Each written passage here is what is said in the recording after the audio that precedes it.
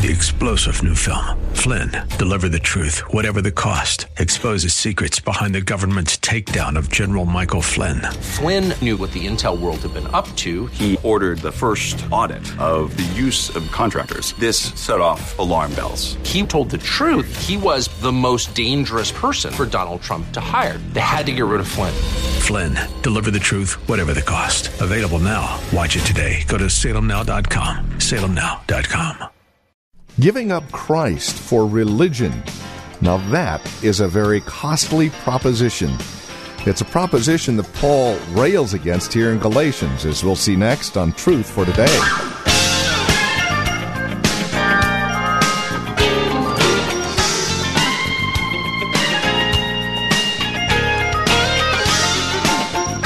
Again, hello and welcome to Truth for Today with Pastor Phil Howard from Valley Bible Church here in Hercules.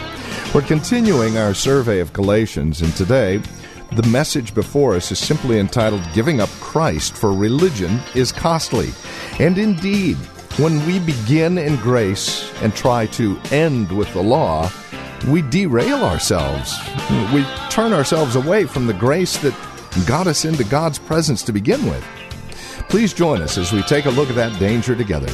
Here's Pastor Phil Howard with today's broadcast of Truth for Today. To these Judaizers, they're all zealous, but it's not for good. What they want is to alienate you from us so that you may be zealous for them. It is fine to be zealous, provided the purpose is good. You know, he told Israel in Romans 10, they're zealous, but not according to knowledge. Zeal without knowledge is just a lot of busy work. It's like a bumblebee that's just in the air, a lot of motion. You're zealous, so what? Muslims are too. Zeal doesn't mean you're right. I sometimes am bothered why truth makes you lose zeal. I think they both could hang out together. Zealous for truth.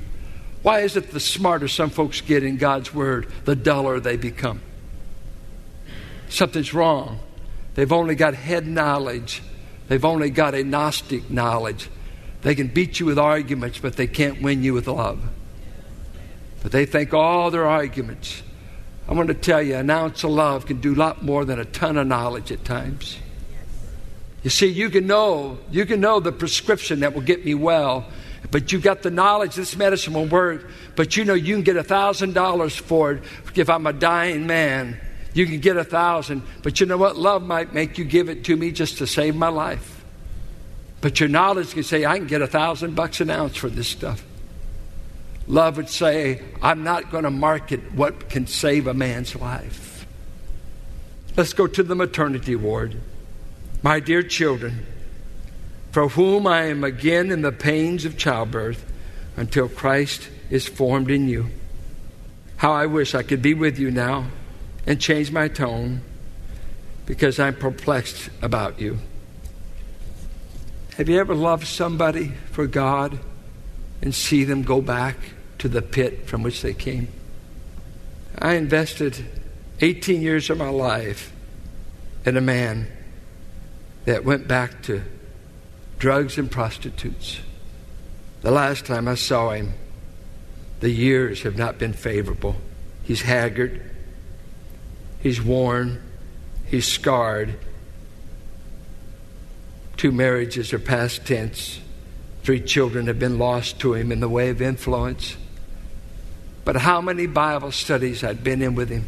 How many prayer meetings? How many times we took the Lord's Supper together? And if I was just to think about it now very long. I've never had a baby, but I could travail. He's been stolen away. I'm travailing for you, believers. I see you're being allured by another gospel. You're being allured by another way to be accepted before God, by deeds of the law. And I've told you, by deeds of the law, no man will ever be justified before God. I believe you really did believe, but now you're being misled. You're being bewitched. You're under an influence of fortune teller, as it were. And what it's doing to me internally, and of all things, the apostle, he uses the metaphor of a woman having a baby. I mean, this is an amazing use of language. I feel like a woman having a baby. I experienced this when I preached to you, and now all over again, I'm travailing, because it's not enough that you be saved initially. My longing is that Christ would be formed in you. And the word here, for Christ being formed in you, is the word that he said, let this attitude be in you that was in Christ Jesus, who being in the form of God, thought it not something to be grasped to at all costs, but took on him the form of a servant. That word form, Kenneth Weiss says, it's like a tennis player that you watch him playing, and he says, he's got good form. And what you mean by that is he uses the tennis racket to display his internal skill. He externally manifests that inside and intuitively he's a good tennis player. He knows the game. And that the form is the external expression of what you've really become. There's another Greek word called schema. And don't we hear it? Scheme. And it only meant external appearances, the scheme of things. But this word form meant internal reality manifested in external display. He said, I long, I travail that Christ could be put on display in your life. Not a religious calendar, not religious Judaistic deeds. It's Christ that is to be on display. Not church rules, not religious activity. I'm looking for Christ in you.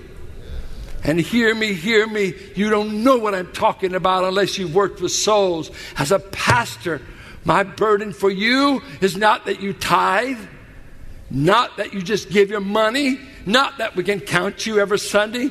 I'm waiting for the day that I could see Christ in you. Christ in you.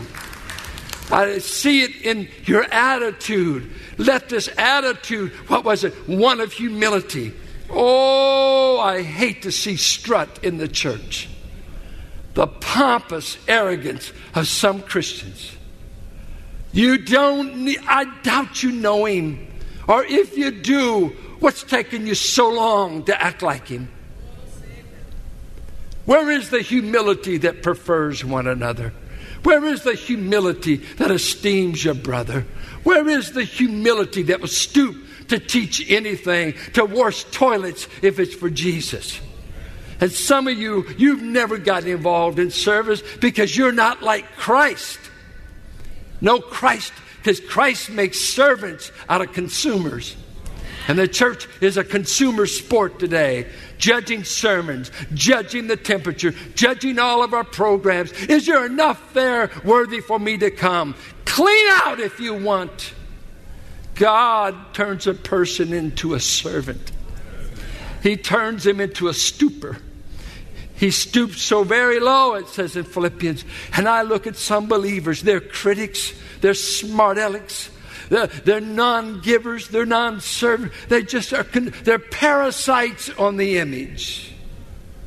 And I think, when we see Christ in you. Not religious activity. Paul said, when I come among you Corinthians, I will know none of the speech of the puffed up, but I will look for those who have the power of Christ working in their life. What's Jesus? I have a contact with a person who claims to be a believer that I know. And you know what's amazing to me? Amazes me. How you can be with a believer for an hour and never mention Jesus. Maybe it's a little corny to you.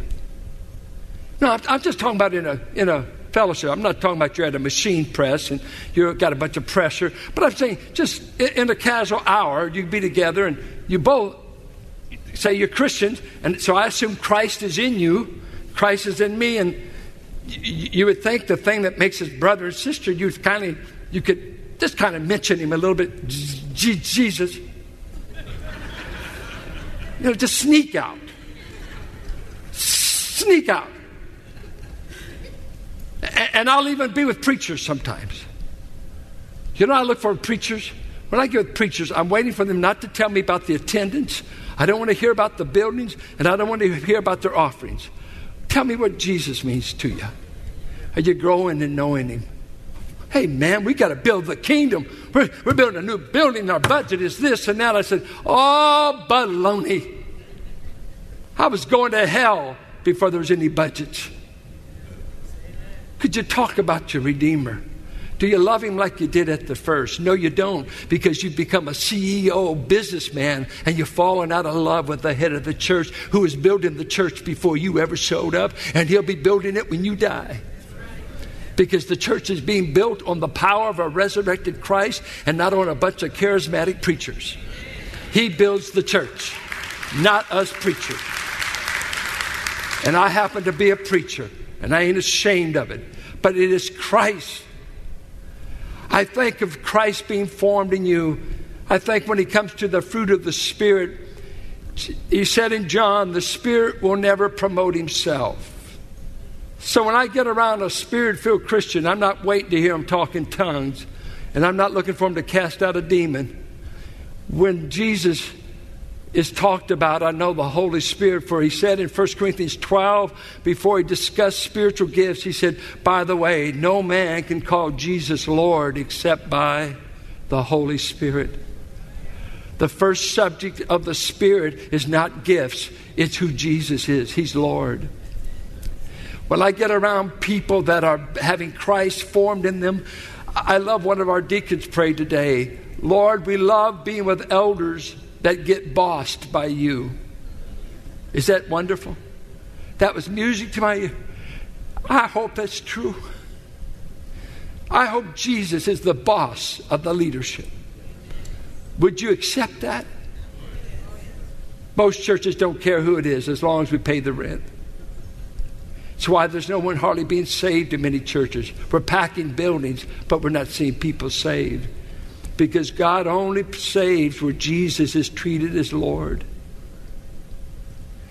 I ask, do people see Christ in you? I travail that you would think like Christ. I think of Matthew 11. Take my yoke upon you and you'll become meek or gentle. And that means easy to be around. That's one of the meanings of it. You'll be non-threatening to be around. I asked a guy one time if he ever fellowshiped, and he was a pastor. I said, do you get with many preachers? He said, no. I said, why not? He said, it's hard to fellowship with sharks. I said, what do you mean by that? He said, well, when it is a pitting of who will get to speak the loudest and the most, and you don't sense any humility or gentleness in the room, I don't care to compete. But I love to know men who know him. I've been around preachers a long time. By the way, I must say this. You know, it's precious about you people to me. When I lost 20 some odd pounds from 2 back surgeries, come down with diabetes, 3 major surgeries since I was turned 53. In the last 9 years, you've seen me through a hip replacement, 8 bolts in my back at present. I literally set off every alarm in the airport when I walk through. I'm the Iron Man. I got it here, and between my ears. I got a plate there, you don't know. But I remember those days when I came back, how so many of you looked at me and so many of you sincerely said, Pastor, you look miserable. I said, thanks, I am. I'm weak. I'm discouraged. For sickness makes you lonely. Doris Diaz is lonely because she's dying. And nobody's drawn to go to the side of the dying or the weak. We can only run with those that are strong, because it's the only way we can get known. No one dares run with the weak. But it's a wonderful thing to be nurtured, loved, and to find a net to fall in when you're at your weakest moment.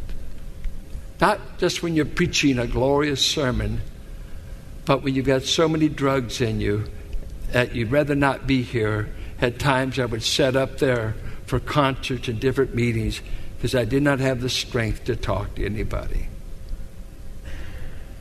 But the gospel is greater than the physical ailments of those who bear it. This message is alive in a weak Paul. Paul was greater than the best politicians we've got going today because of his message. Of his message. And so you enter into the pathos of seeing somebody lead people to the Lord, that all of a sudden they're being picked off. And he starts all over the agony for them.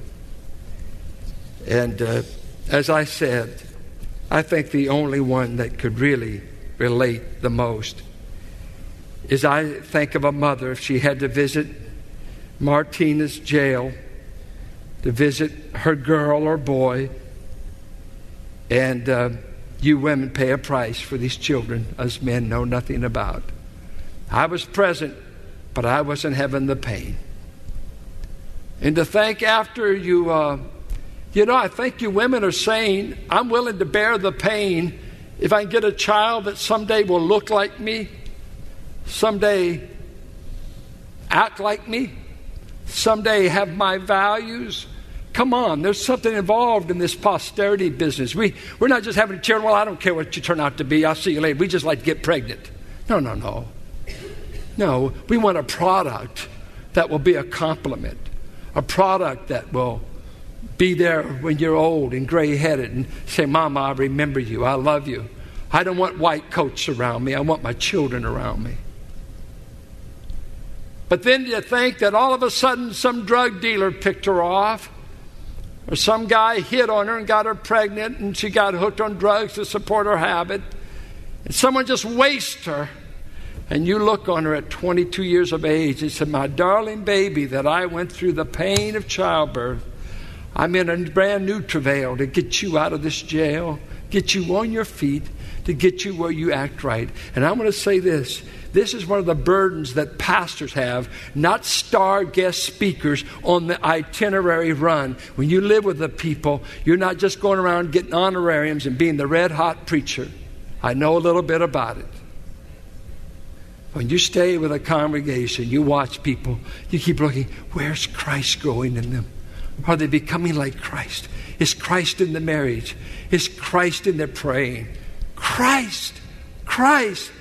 I long that he be formed in you, that he be put on display, and that you be changed from glory to glory. I want to ask you, hear me now. Are you right now in the process of exchanging Christ for another religion? Has somebody been picking you off and you're buying into a works religion? That was the danger here. 2, is somebody else alluring you away, alluring you to another relationship where you'll have to give up being like Christ to be with them? You're going to try to yoke Belial, Satan, with Christ. So you said, I had a pastor I was with last week who said, you know the new motto, don't you, in the church? I said, what's that? He said, it used to be drugs, sex, and rock and roll. He said, now it's drugs, sex, and praise and worship. Nothing's changed. I just want to go to a good gospel concert where I can jump and go. I said, wait. You just changed the music. You've never become like Christ. Whatever happened to Christ? Are you becoming like him? And this is the burden of those that I think care for souls. You may not want to hear this. You may not even believe it. But God wanted in the Word that if nobody else but Paul had it, He knew what it was to be in the maternity ward the second time, saying, I don't want you to go back to more religious rituals. I'm longing that Christ will be on display in you. And I wish people would accuse us of being Christians without us telling them we are. It'd be wonderful to be accused without you going out and saying you are. Instead of saying what we're doing today, we're saying we are, and everybody's wondering what that is, for they don't see Christ. May God conform us to the image of His Son. And He's wielding everything in your life to get you to look like Jesus. He doesn't want you to look like your dad. He doesn't want you to look like your mom. He wants you to look like Jesus Christ. So that there becomes a common identity coming down to this place, that I start meeting little Christ when I meet you. Because it is Christ that makes me want to come to this place. Not even myself, Christ. Our Father, how much like Christ are we as a people? My. Do we think like Him? Do we act like Him? Does anybody accuse us of knowing Him? I'm sick of full buildings and empty hearts, of people who know all the religious lingo and got to complain about a little bit of something, about something all the time. But they don't overflow with the majesty, the wonder. Oh, to be full of Christ. Sometimes I see Him walking in the lampstand, and I'm hearing Him say, Smyrna, you got a name. Sardis, you say you're alive, but I know you're dead. Laodicea, yeah, you're really prospering. You've gotten bigger. Man, you're driving better cars. You got bigger buildings, but somehow you don't let me run the church anymore. I'm just an outside guest. I'm not an internal controller. I must say, Lord, I know the church is always one step from apostasy, and that step is my heart. I would like to say, if you wouldn't mind, I'd sure like to know you better. I'd rather know Christ than to be the pastor of this church. I'd rather be with Him outside the camp than to be popular in the camp and not have His fellowship. I hear Paul say, I've counted everything waste. Counted all things but waste, that I might simply gain Christ, and that I might know Him in the fellowship of His suffering and in the power of His resurrection, being made conformable to His death. For I have not apprehended everything for which I was apprehended, but this one thing I do, I forget everything in the past, and I am stretching,